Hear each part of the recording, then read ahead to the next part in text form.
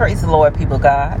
Another day that the Lord has blessed us with according to his own goodness and mercies, that is from everlasting unto everlasting. We give him the glory this morning for the great things that he's done, doing right now, and yet has prepared for our future. Welcome to With Purpose, our Purpose podcast. It is a podcast designed with you in mind, understanding your purpose, your identity in Christ Jesus. For we have to know who we are and to whom we do it belong in such a time as this.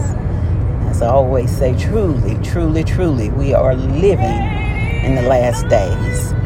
Jesus is on his way back, y'all, and he is soon to return. He is soon to return. For we see the calamity, chaos that's in the land that is surrounding us, and we are positioned where we can hear and be guided by the Holy Ghost. Our salvation depends on the leadership of the Holy Ghost. There are three that bear record here in the earth. That is the blood, the water, and the spirit.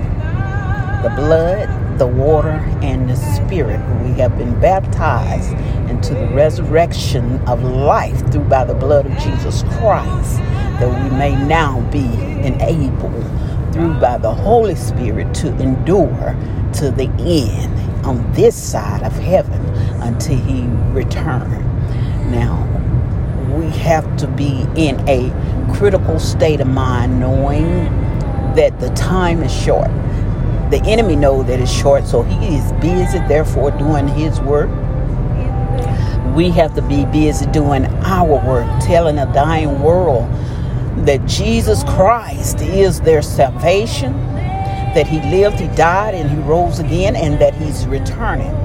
And all they have to do is to repent of their sins, confess him with their mouth that he is their Lord and Savior, and turn away from their wicked ways, and then be baptized by the Holy Ghost, that their salvation may be sealed until the day of his return.